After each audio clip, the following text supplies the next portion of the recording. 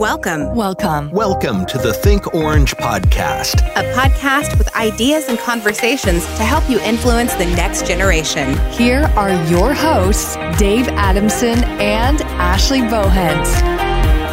G'day everyone, welcome to the Think Orange podcast. My name is Dave, I am your host, and today I am flying completely solo in the Think Orange bunker. Nobody is in here, it's like a big orange shell, and I'm just sitting at a little table all by myself. The only company I have is our producer, Kevin Jennings Sr. K-Daddy is pushing his little face up against the portal window right now. I don't know if he can hear me, but I hope he can because I don't want to be alone. Kevin, can you hear me?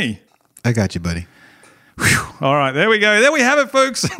I can keep going on with the show. Hey, this is episode 75 of the Think Orange podcast. We are so glad that you are listening to us. Today's episode is all about how hospitality can transform your leadership, and we have some great content for you. We're going to be hearing a clip from the Orange founder, Reggie Joiner himself. He has got some incredible content. It's actually called Sometimes It Takes a Party, and I got to admit, Kevin Jennings Sr., I wish there was a party going on right here, but nobody's with me, so I'm just going to have a party on my own.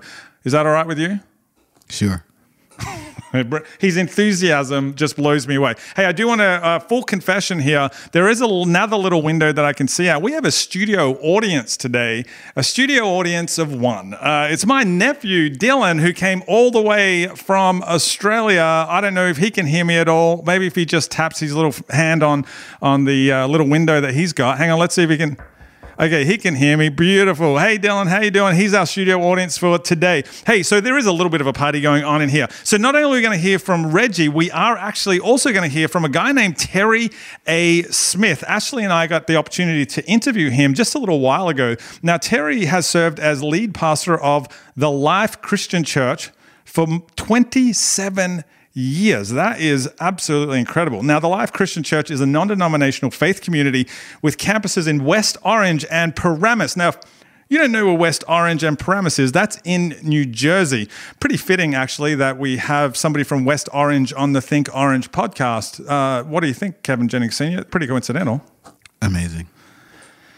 Yes, it is amazing. And just like Kevin Jennings Sr., the Life Christian Church is known for its vibrant, diverse leadership culture with people from more than 132 distinct communities in the New York City metro area who all come together on Sundays and get together and have church together. It's absolutely fantastic. Terry is also the co-founder of the New York City Leadership Center. He speaks on a variety of issues. And I got to tell you, this interview was absolutely incredible. I mean, there were times where Ashley and I were just looking at each other stunned with how wise and insightful this man is. So I absolutely have no doubt that you are going to get so much out of Reggie's clip and then the interview we did with Terry. Now, before I get into any of that, I just want to let you know that today's episode is proudly sponsored by the Orange Conference 2019.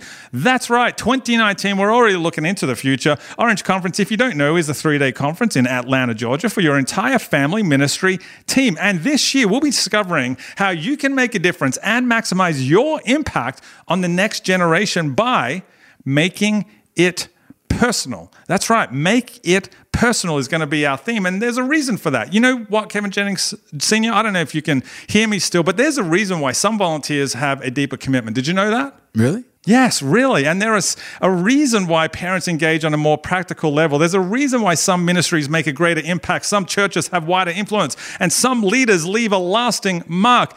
That is because they take it personal. Now, I don't want to get all churchy up in here, Kevin Jennings Sr., but Jesus took it personal. And things changed when Jesus, for example, called Zacchaeus by name, when he addressed the Samaritan woman's past. Can I get an amen?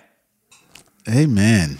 Things changed when Jesus spent time in Mary and Martha's home. Things changed when he invited each individual disciple to follow him and when he intercepted Saul on the road to Damascus. See, Jesus made a difference, and that's what Orange Conference 2019 is all about. You will learn how to make your ministry personal in the lives of the next generation. All you need to do is register at theorangeconference.com, theorangeconference.com. Now, here's the deal, folks. I know you all want to get into the content today, but before we do, I've got this to say. Because I am all alone today and there's no, supervisors looking over me or something, I'm going to do something that maybe I'm not supposed to do. I'm going to give away 1 ticket to next year's Orange Conference in Atlanta. No, you know what? Forget that. I'm going to give away 2 tickets to the 2019 Orange Conference. You know how you're going to win, Kevin Jennings Sr.? 2 tickets? You're going to win 2 tickets. You know all you have to do. Here's what you have to do. You need to get on Instagram right now, and anybody who in the next week follows me on Instagram at Aussie Dave, AUSSIE Dave, at Aussie Dave. If you follow me and on any of my posts, comment with the words, The Orange Conference, you will win. I'll pick somebody at random who will win 2 tickets to the 2019 Orange Conference. Isn't that exciting, Kevin Jennings Sr.? 2 tickets?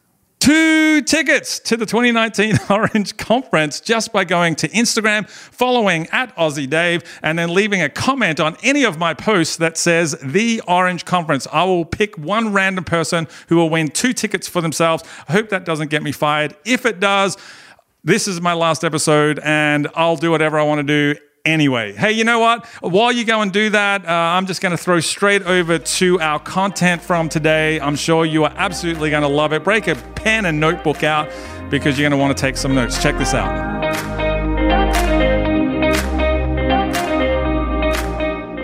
When we moved to Mobile, Alabama years and years ago, my next door neighbor was a man named Tom. And Tom evidently knew that we were coming to town, and he had investigated, done some kind of background search on us. And so when we pulled into the driveway with the moving van, Tom was waiting. He was my next door neighbor. He was by the driveway. And when I got out of the car, Tom said to me, he said, "I've heard you're the new pastor in town."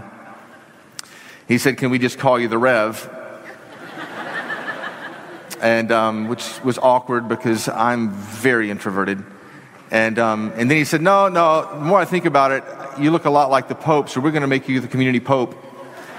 You have the same hairline. And so for the rest of my time in Mobile, Alabama, Tom referred to me as the Pope. And we were extremely different people. We were as different as 2 people could be. Tom was a liberal Catholic. I was a conservative evangelical. Tom was very, very vocal and loud as an extrovert, and I'm very, very reserved and introverted. He had 3 boys in college. I had 4 children actually under the age of 7. He golfed a lot. I was a Christian. And he hosted a lot of parties. I mean, here's our next door neighbor, hosted a lot of parties, and I'm kind of anti-party. I don't know how to explain that, but I kind of grew up that way. But the problem with Tom was there was just no way to hide from him. I would go off out of town, and he would know I was gone for a few days, and he would know where I was. He would figure out that I was going to our denominational convention, and when I would pull into the driveway, he would be standing there. He somehow knew. I would pull in, he would be standing right there. I would get out of the car, and he'd been doing research on the policies and things that the denomination had passed, and he would always confront me, in a gentle kind of way. He would say, hey, why are you guys against Disney? Or why are you guys against Masons? Or why are you guys against women?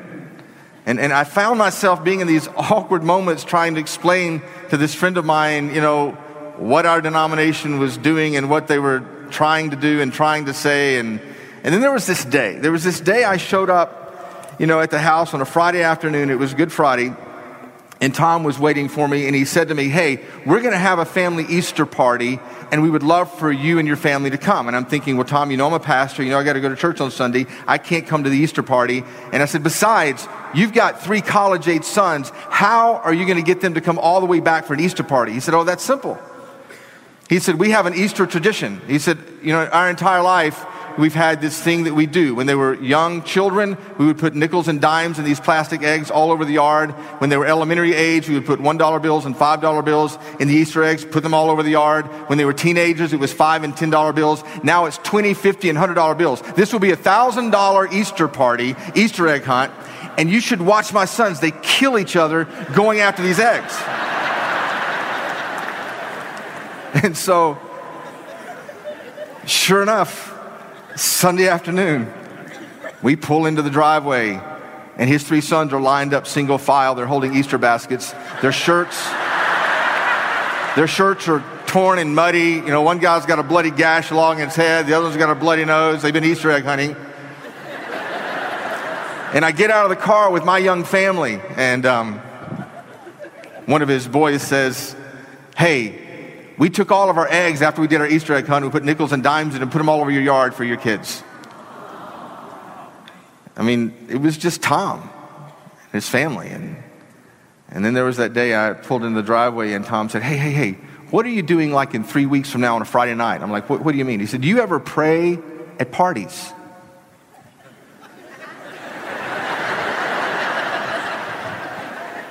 I said, "Well, what do you have in mind, Tom?" He said, "Well, my oldest son is graduating from college, and I want you to pray for him at our graduation party."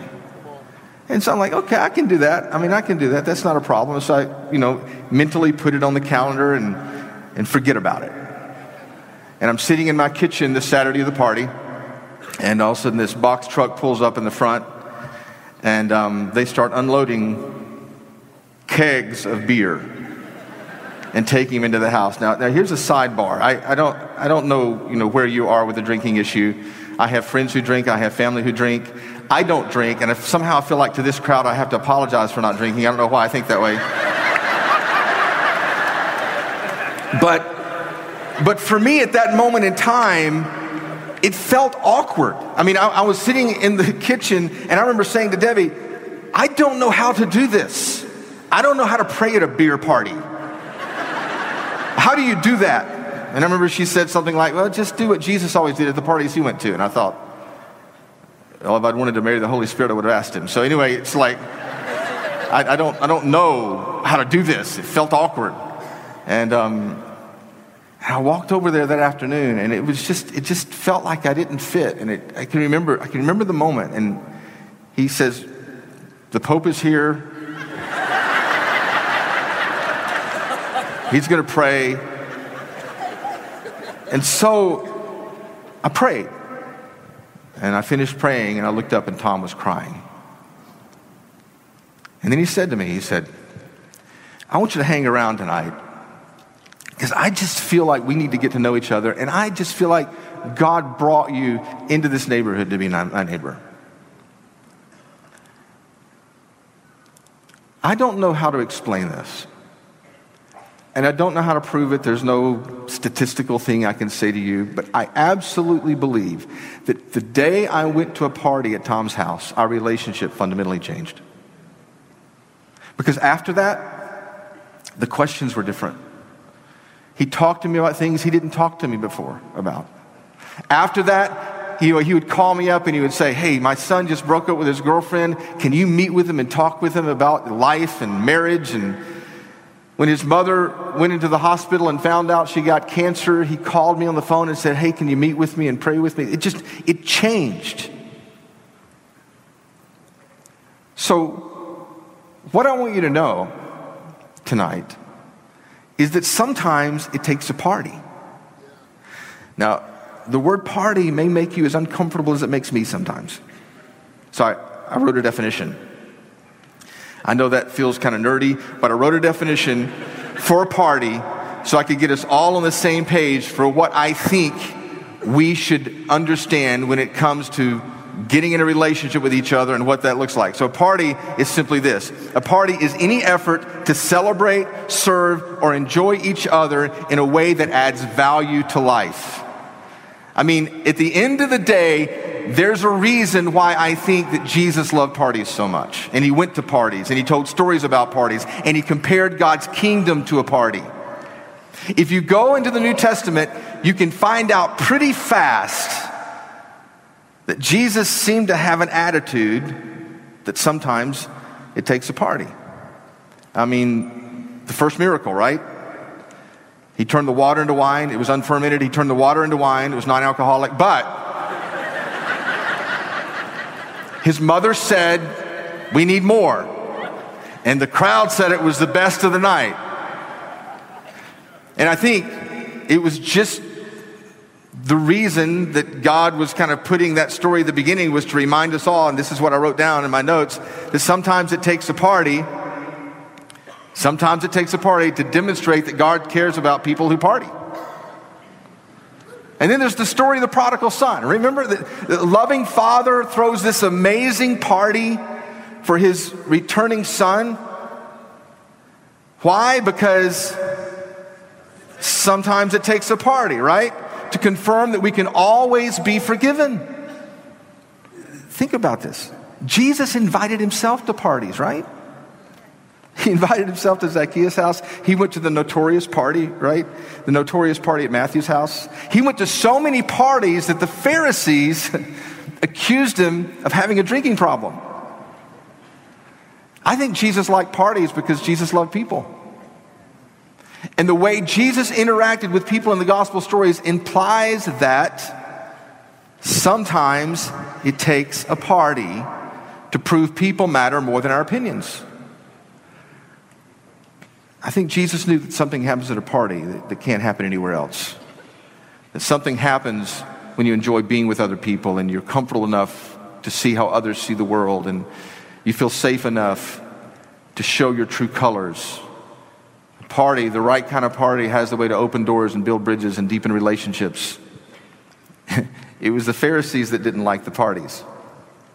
And as a matter of fact, I feel like sometimes it was their opinions, their theology that kept them from seeing people the way Danielle was talking about, seeing people in some distorted kind of way. And they spent most of their life as a Pharisee trying to get on a VIP list in an elite club. And can you imagine how they felt when Jesus came along one day and he told the story or the parable of the wedding feast? And he talked about people that were invited, and he described the extravagant party that was set and the table that was in place.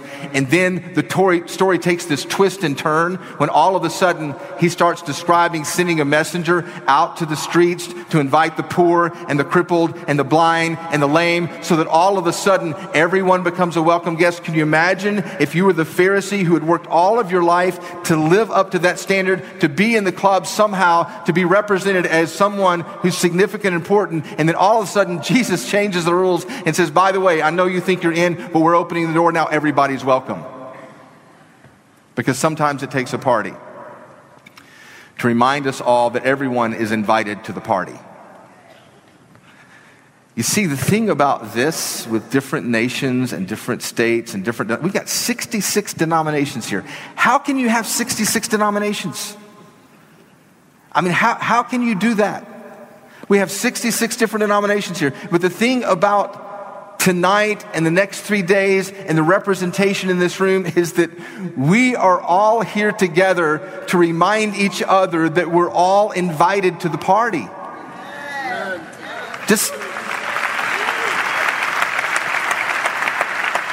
Jesus used a party to explain the kingdom of God. So he could say, everybody is invited, and everyone means everyone. That means everyone who is black. That means everyone who is white. That means everyone who is Asian. That means everyone who is Middle Eastern. That means everyone who is Hispanic. That means everyone who is a Dallas Cowboy fan.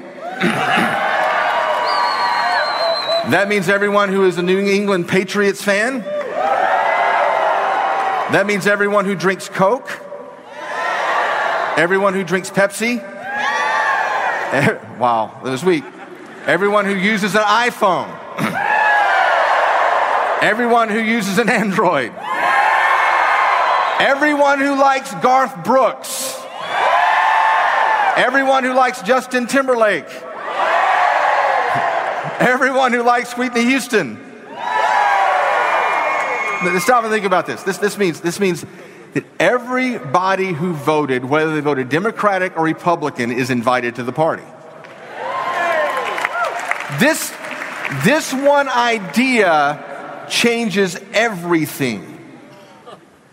That the creator of the universe is saying to all of us, you are all invited to the party. It's going to be one heaven of a party, and I want you to understand something. What would happen if you started acting like everyone is invited to the party? Wouldn't it change the way you treat the people around you? I mean, let's just imagine for a second. Let's just imagine Oprah invites you to one of her parties. I mean, that's a big deal. And let's say you walk into the grocery store and you run into somebody else that you find out is also invited to the party. Does it change how you see them? Does it change how you treat them? We are living in an important moment in history when we need to start acting like everyone is invited to the party, because it would change the way the temperature of this country and the temperature of our communities. It would change the way our culture looks at each other. And if there's any entity that should lead the way in treating everybody like they're invited to the party, it should be us as Christians.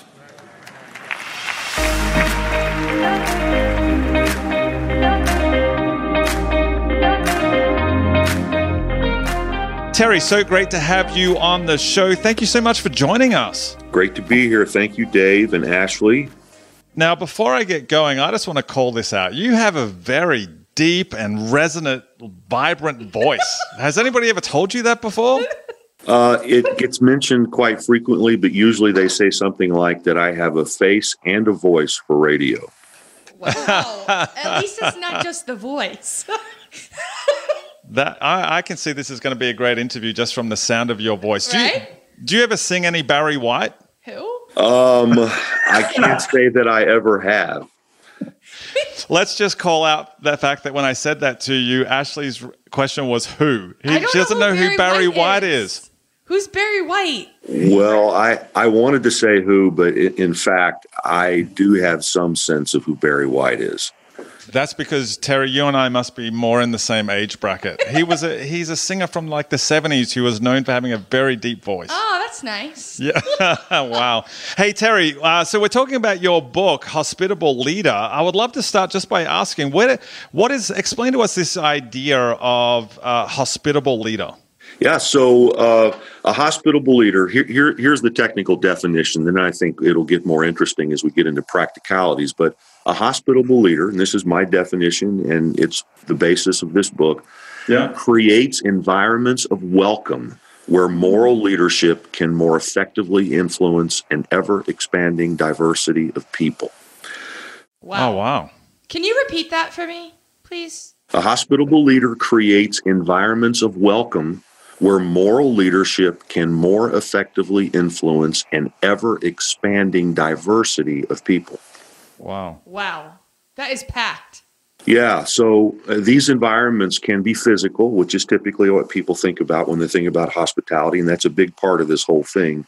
But it is as much a spiritual, emotional, attitudinal, communicative environment of welcome, where people who feel welcomed in, who are invited to the table, are more open to be influenced by one's leadership efforts. Mm-hmm. Wow, that's a super interesting take on leadership. Is this the sort of thing that you're seeing more of, or are you not seeing enough of? You know, I think there's such polarization in this country in so many ways that on one hand, I think this describes kind of a leadership zeitgeist. It's something that's happening, you're seeing more and more of by people who are spending a lot of time studying the importance of soft leadership skills, et cetera. And then on the other hand, I think we're seeing a more inhospitable leadership, especially in the realm of politics and so on. Yeah. So I see both happening. I see more and more hospitable leadership, people I would describe that way, organizations I would describe that way. And then on the other hand, I see exactly the opposite. Yeah. I talk a lot about how to create a hospitable leadership culture in an inhospitable world. And I say part of that as a guy who's been leading a church in West Orange, New Jersey, Paramus, New Jersey, New York City metropolitan area for 27 years. And so, New Jersey is not famous for its hospitality. Right? True. When people talk about Southern hospitality, they're not talking about the South Bronx or South Jersey, and certainly not North Jersey. Right?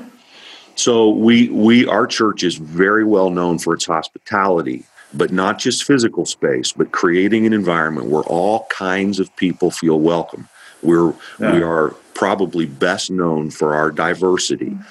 And so this book comes out of this experience of trying to create a place like that for so many years, and by God's grace, having some success at it. That's awesome. So you said that you are known for your diversity. Has it always been that way? Because you said you've been there, 27 years. Has it been that way from the start, or is that something you intentionally built? It was diverse in a way, and in another way it wasn't. So there were 54 people who asked me to come and to be the pastor of this little church at that time. And most of them were first-generation immigrants, and most of them were from the West Indies. So in that regard, one might call that diversity, but there was such a majority of that group of people, and they were fantastic and are. Many of them are still with me. Fantastic people, but over the years, it's grown to be much more diverse in that we do not have a dominant racial group in our church. Oh, that's amazing. And, it's amazing, in a church family of, a few thousand people, that there's not a dominant racial group. This is manifest at every level of leadership in our church, staff, board, elders, and so on. So it's pretty cool. And this is a whole lot of what I mean when I talk about how hospitable leadership. How do you create an environment where all kinds of different people want to come? And that also means, Republicans, Democrats, Independents, probably pretty equal amount of each. It means people from all kind of different denominational backgrounds. It means Jewish people who believe in Jesus, lots of believe in Jesus. It means diversity, age-wise, socioeconomic. So that's what I mean when I say a hospitable leader creates environments of welcome where moral leadership can more effectively influence an ever-expanding diversity of people. Yeah. That's really cool. Hey, just before we move off the diversity thing, I spent 5 years living in Madison, New Jersey, which is not too far from where you are. Now, Madison, New Jersey has a little bit of a different diversity structure, let's just put it that way. Can you explain for the people listening to the podcast, how diverse is the community in West Orange? That's a great question, because one of the things I don't like when I hear people speak about diversity is the condemnation some feel who do not live in very diverse places. Yeah. So we have, it's hard to answer your question though, Dave, and here's why. The last time I saw this, we had people attending our church from 186 specific communities or townships or cities in the New York City metropolitan area. So West Orange, and I'm sitting right now here in my office on our campus, 13 miles from Times Square, to give you a sense of where we're at. West Orange is pretty diverse, but a lot of communities around us aren't. Madison would be an example of that. Yeah, yeah. But I think about that, and I think about a family in our church, a guy who's been on our board, who attend from Madison, of all things, Dave, and you'd had to have lived there to appreciate this, who is an African managing director of a Wall Street firm. Yeah. So though Madison would be a largely white, upper middle class or upper class socioeconomic town, we're attracting people from Madison. Yeah, wow. To the diversity of our church. That's cool. That's really cool. So for those people who are listening and leaning in a little bit right now, and they're wondering, how this dynamic works in your church, I guess my question would be is, what does hospitable leadership have to do with Christianity or church? Or where is the relationship for you? Well, Jesus is the ultimate hospitable leader, and it is mind-boggling when you study the Gospels through the lens of hospitality, and when you see, as I suggest we should, hospitality as a philosophical operating system, how much of the ministry of Jesus was accomplished in hospitable settings and how his mission would be moved forward in these welcoming environments. So from the wedding of Cana, where he first showed his glory and people first believed in him, through his frequent dinner parties with all kinds of people, to the feeding of the 5,000, the Last Supper, to his post-resurrection reconciliation breakfast, which he cooked for Peter. He constantly was in some kind of a hospitable environment. In fact, when he talked about why he came, he did it in two ways. He said he came to seek and save the lost, and he said he came to serve and to give his life a ransom for many. But when he talked about how he came, the only way he described how he came is like this. He said, the Son of Man came eating and drinking. And in fact, he did. He was always at a dinner party, on his way to a dinner party, on his way home from a dinner party. But it's not just about hospitality. It's about hospitable leadership. That's the thing that's new about this concept that no one has ever written about, at least that we're aware of, in quite this way. It's not just getting people together to have a meal or creating some environment of welcome, which is good in and of itself. But it's seeing those settings as an opportunity to exercise influence, so that people can be moved towards things that are good and beautiful, so that the mission of an organization can move forward. And then I would say further that in the early New Testament church, this was continued when it was a requirement for church leaders in the early church to be hospitable. I mean, you look at the 4 or 5 things that were required of elders and deacons, and being hospitable was one of those key core values of the early Christian church culture. It wasn't optional, that you had to be hospitable. I love what you said about hospitality is not just about getting people around a table to eat, but it's about hospitable leadership. So what are 3 or 4 things, or give us 3 or 4 examples of what that actually looks like practically? Well, let me give a practical illustration from the life of Jesus. Can I do that? Okay. Because I think this gets at it really well. I'll try to say this quickly. The Last Supper is an incredible metaphor for hospitable leadership. First of all, Jesus paid attention to the physical environment. Luke's gospel goes to quite some length to tell us how Jesus sent Peter and John to prepare the physical space for that most important of meetings. They had to find a room large enough. It had to be properly furnished. They had to prepare a meal. There was a lot involved in the physical space. Secondly, Jesus, because of who he was in relationship to the Father, created a spiritual environment. John's gospel speaks about that. Jesus knew who he was. He knew he'd come from God. He knew he was going to God. I talk about that in terms of one has to be home with the Father in order to create an environment that feels like home. Thirdly, it's about emotional environment. John's gospel says in one translation that Jesus showed his disciples at that meal the full extent of his love. One of the things a hospitable leader does is they find a way to convey to the people they're leading how much they love them. This has an academic basis, by the way. Rodney Ferris, for instance, in his marvelous work on organizational love, talks about the utility, if you please, of a leader finding it within him or herself to show love to their followers. Then he created an attitudinal environment. He wrapped himself in a towel and he served his disciples. He put himself in the position of a servant. The Apostle Paul said we should have the same mindset Jesus had, who, though he was the leader, decided that he wanted to be like one of his followers, and in fact, he wanted to serve them. And then finally, he created a communicative environment, because then, if you look at what Jesus said at the Last Supper and walking from the Last Supper to Gethsemane, which covers like 4 chapters in John, you look at it from the perspective of a leadership talk, it is amazing. When you've created the kind of environment that he created, you then can speak truth to people, and they're more willing to receive it because their hearts are warm. And when people's hearts are warm, they're more likely to receive what you have to say. So you look at his talk then, he makes new covenant.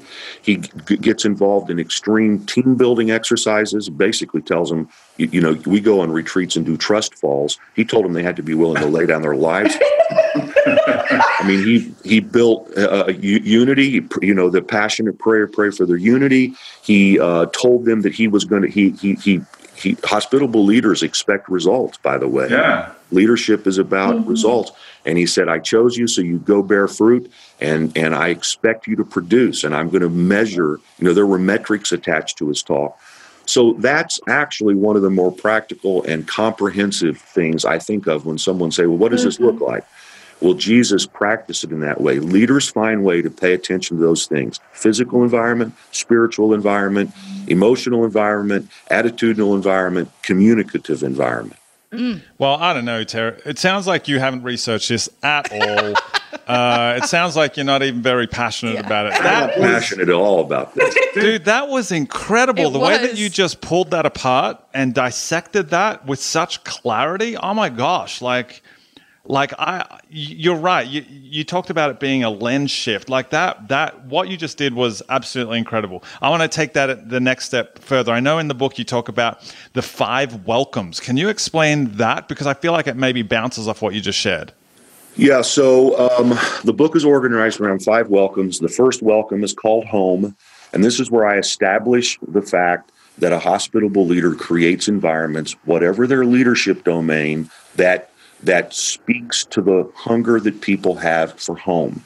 And I talk about how that home is where the heart is warm. And when people's hearts are warm, they are more open to whatever it is you're going to say to them. Yeah. The second welcome is called strangers. And this is really a huge deal. This is based on the writer to the Hebrews saying in Hebrews 13:1, keep on loving each other as brothers and sisters. And then he says in Hebrews 13:2, and don't forget to entertain strangers or to be hospitable to strangers, because you may be entertaining an angel unaware. I talk about the tremendous need we have to expand the diversity of those we influence by seeing an angel in every stranger. A stranger is anyone who is strange to you or to whom you seem strange. And we talk about that in terms of race, ethnicity, nation of origin, politics, socioeconomic status, denominational background. We have got to learn to be hospitable to the stranger. And what I've discovered is that often those people who were strange to me or to whom I was strange, that they have become messengers from God or angels. Wow. So that's the second welcome. Before you go into the third welcome, I want you to say that again. A stranger is anyone who... A stranger is anyone who is strange to you in any way, or to whom you are strange. Gosh, I love that. That is so good. It's so good. I'm going to tweet that right now. That is so good. That's great. Okay, the third welcome. The third welcome is dreams. And the idea here is that a hospitable leader is hospitable to people and their dreams. The hospitable leader makes their leadership effort first and foremost about the dreams of their follower. Oof. A lot of times leaders, and this is the nature of power, and power is not a bad thing as long as it's used properly, but leaders will use their leader power primarily, whether intentionally or unintentionally, to promote their dreams or the dreams of the organization they're leading. Yeah. And so everyone feels like the reason they're there is to move the leader's mission forward or the organization's mission forward. And that's all good and fine. But I spent a lot of time around the leadership talk Jesus gave in John chapter 10, where he contrasted good shepherds and bad shepherds. Mm-hmm. And in that leadership talk, and it was a leadership talk, and there's not time to get into it right now, but it was a leadership talk because of the context in which it was happening. He talked about the difference between good shepherds and bad shepherds. And this is where he said concerning bad shepherds, the thief comes to steal, kill, and destroy, but I have come that you can have life in all of its fullness, or, as the message says it, more and better life than you ever dreamed of. I believe that good shepherds, good leaders, moral leaders, hospitable leaders are all about helping people's dreams come true. That a hospitable leader cares more about the dreams of the followers than the followers care about their own dreams. Yeah, I think that ultimately then, a leader also is responsible to care about his dreams or her dreams and the dreams of the organization. Yeah, it's never just about them. It's saying, let's dream together. I tell my congregation frequently, I get up every day and I think about how to help your dreams come true. And I don't hesitate to ask them to help me and the church's dreams come true as well. So that's the whole thing about dreams. The fourth welcome is communication. And this is it's about how do you practice hospitable communication. And particularly, and I think this is really important in today's environment in churches, we have to be able to speak truth to people. And a hospitable leader loves people so much that he refuses to do anything but speak truth. But like Jesus, we wrap the truth in grace. Jesus was full of truth and grace. And I just talk about how do you create an environment where you can speak even difficult truths, but people's hearts are so warm that they're willing to hear you, and you can influence people towards whether it's something that you believe to be true or something objectively true according to the teachings of Scripture as best we can understand it. That's awesome. And so we've got home, strangers, dreams, communication, and the last welcome is? Feast. Okay, as in eating.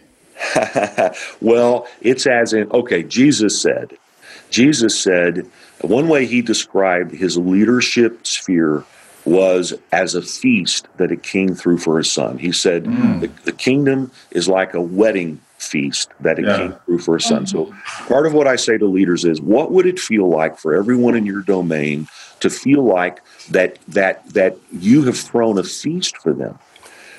That's how your children describe being a teenager in your home, or that's how a stockholder refers to a stockholders meeting, or that's how the players on the team think about the coach. I mean, they're not going to say it exactly like that, but they speak in that language. A hospitable leader creates an environment that feels like a feast. Well, in the fifth welcome, I come back to this idea that I introduced earlier, and I say, in order for us to throw a feast, we have to live a feast.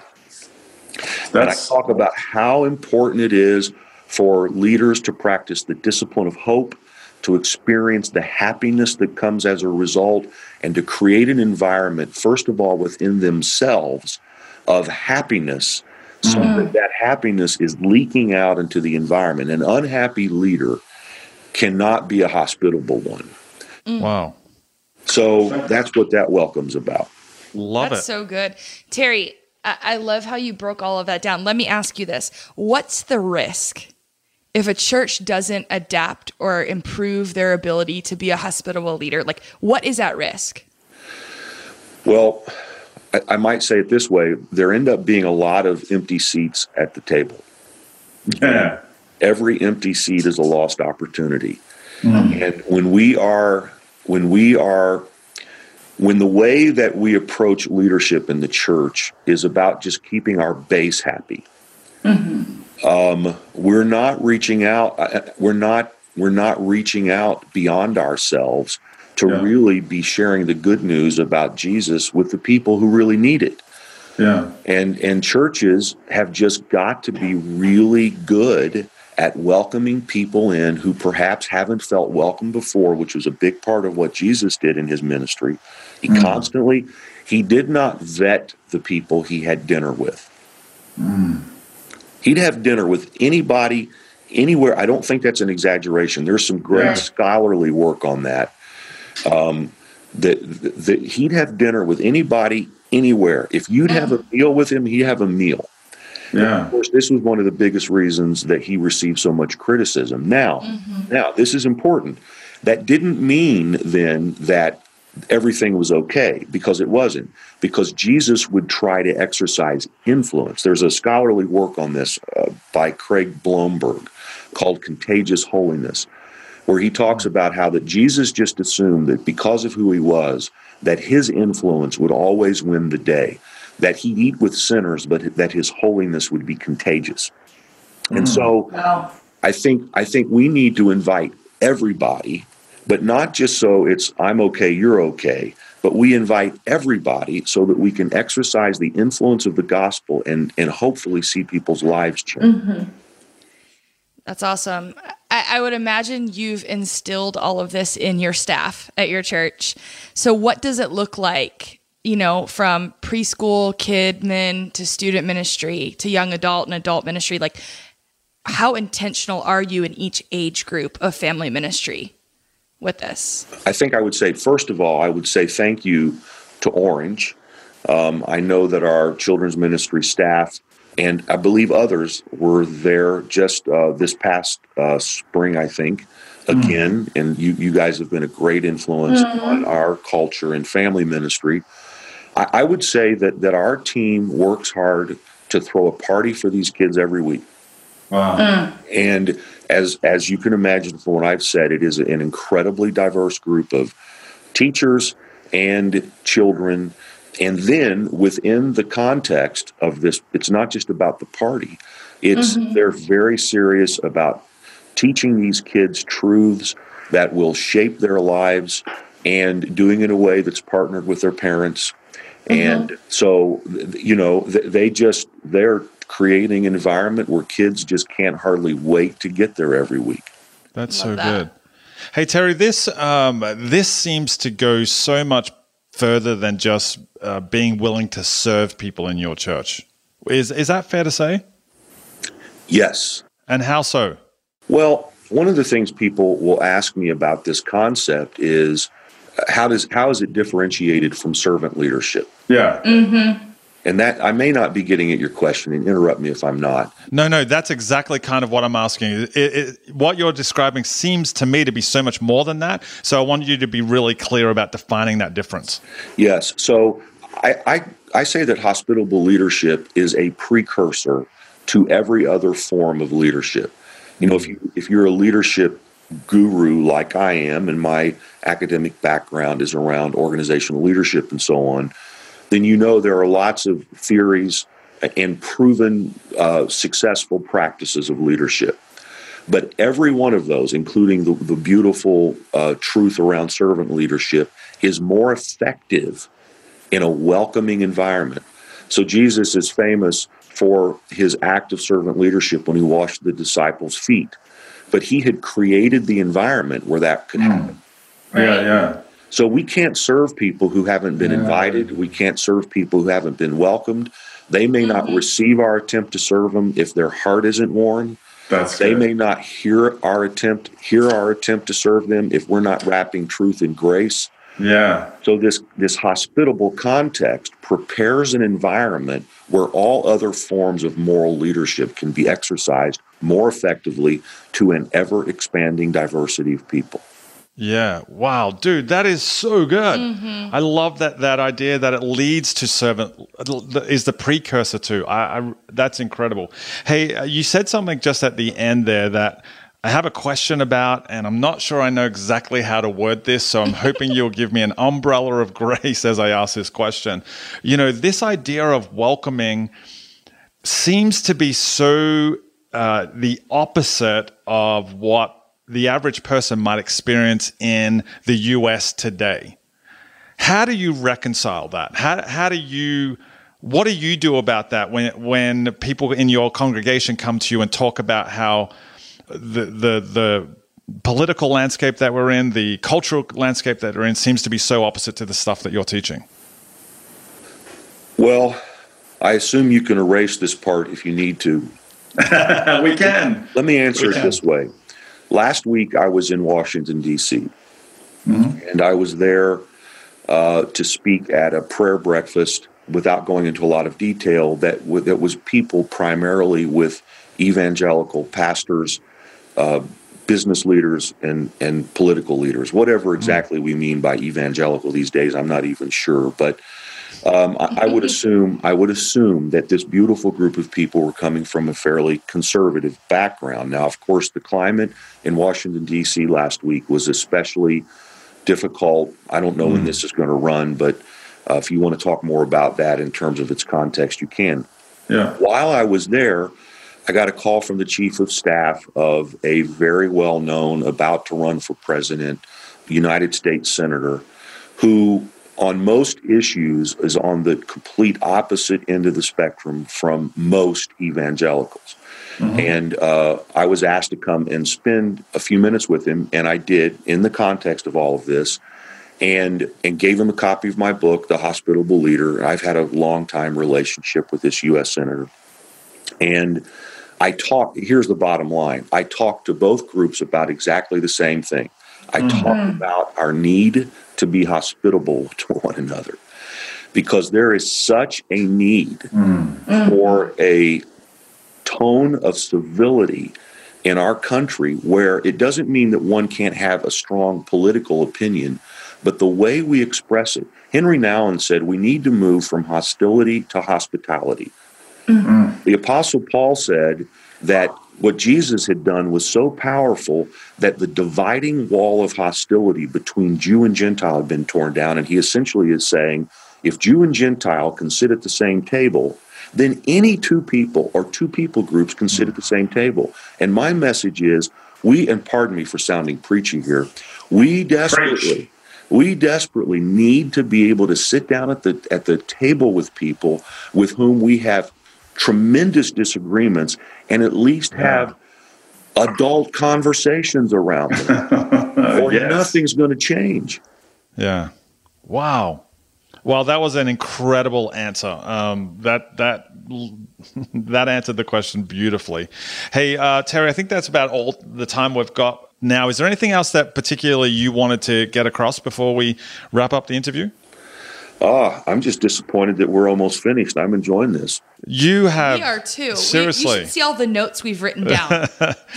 You have crushed this. Oh, thank you so much. You're very, very kind. I had been told I was going to get to hear Ashley sing, but I guess that's in the intro or the outro. So when I listen to the podcast, that's the thing I look forward to the most. Can I ask you one more question, Terry? I have most of the afternoon. Okay, you are a long-time New Jersey boy. So my question for you is this: what is your favorite Bruce Springsteen song? I am gonna disappoint you. I guess it would have to be "Born to Run." Do you know that one, Ash? I know who Bruce Springsteen is, but I do not know that song. Wow! What do you think, Terry? Maybe you could hum a bar for us. I doubt it. So here's part of my story. I grew up in Indiana. Okay. And so I'm a New Jersey transplant. I've been here 27 years. Most people are so disappointed I don't have a New Jersey accent. And I did not pick up the Bruce Springsteen fever that so many people here have, especially people my age. So I didn't even know that I could sing it, but if I remembered it, I probably could sing it better than, well, I don't know. There's a line that leads in that says, "Tramps like us, baby, we were born to run," something like that. Yes. Terry. Hey, Terry, where can people pick up a copy of your book? I probably just blew that whole thing. So they can visit terryasmith.com/orange. Yep. Join our new hospitable leader community. That's terryasmith.com/orange. And when they visit that page, they can receive free access to a preview of the book, or they can just learn more about the book by going to hospitableleader.com.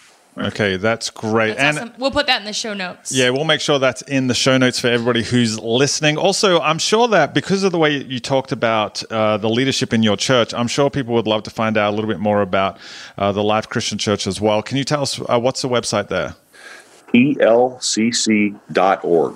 That's thelifechristianchurch.org. TLCC.org. Awesome. Thank you. Awesome. That's great. Hey, Terry, thank you so much for being on today's episode. And just seriously, you took us to school. I know. On leadership and on the Bible and in servanthood and hospitality and welcoming. Thank you so much. I'm sure that all of our listeners have gotten a lot out of what you shared today. So thank you for that. Thank you for being so hospitable to me. Well played. Thanks, mate. Thanks. Cheers. Well, what did I tell you, folks? Awesome content today. Terry A. Smith, so insightful, so wise. He taught me a whole bunch of new stuff about the Bible that I wasn't aware of, and especially that idea that the hospitable leader can create environments where people's dreams flourish. I mean, that was some great stuff. Hey, I really hope that you got a lot out of today's episode. If you did, we would love it if you could duck across to Apple Podcasts and leave a rating and a review. This is super helpful for us because it helps get the word out to more people, and it just means that additional church leaders can listen to this sort of content on a regular basis. So please do that. That would be absolutely fantastic. Leave a rating and a review on Apple Podcasts. Also, subscribe to this podcast if you haven't done so already. You can do that at Apple Podcasts as well. You can do it at Google Play, Stitcher, or SoundCloud. And hey, if you loved this episode so much that you weren't even able to take notes, or maybe you're driving, listening on your commute to church or something along those lines, and you want to figure out, hey, what was it that Terry said, or what was it that Reggie said, or what was that competition that Aussie Dave gave away to the 2019 Orange Conference, where you just had to follow him on Instagram at Aussie Dave, AUSSIE Dave, and leave a comment on one of his posts that says the Orange Conference. What was that about? You can go to the show notes. You can find them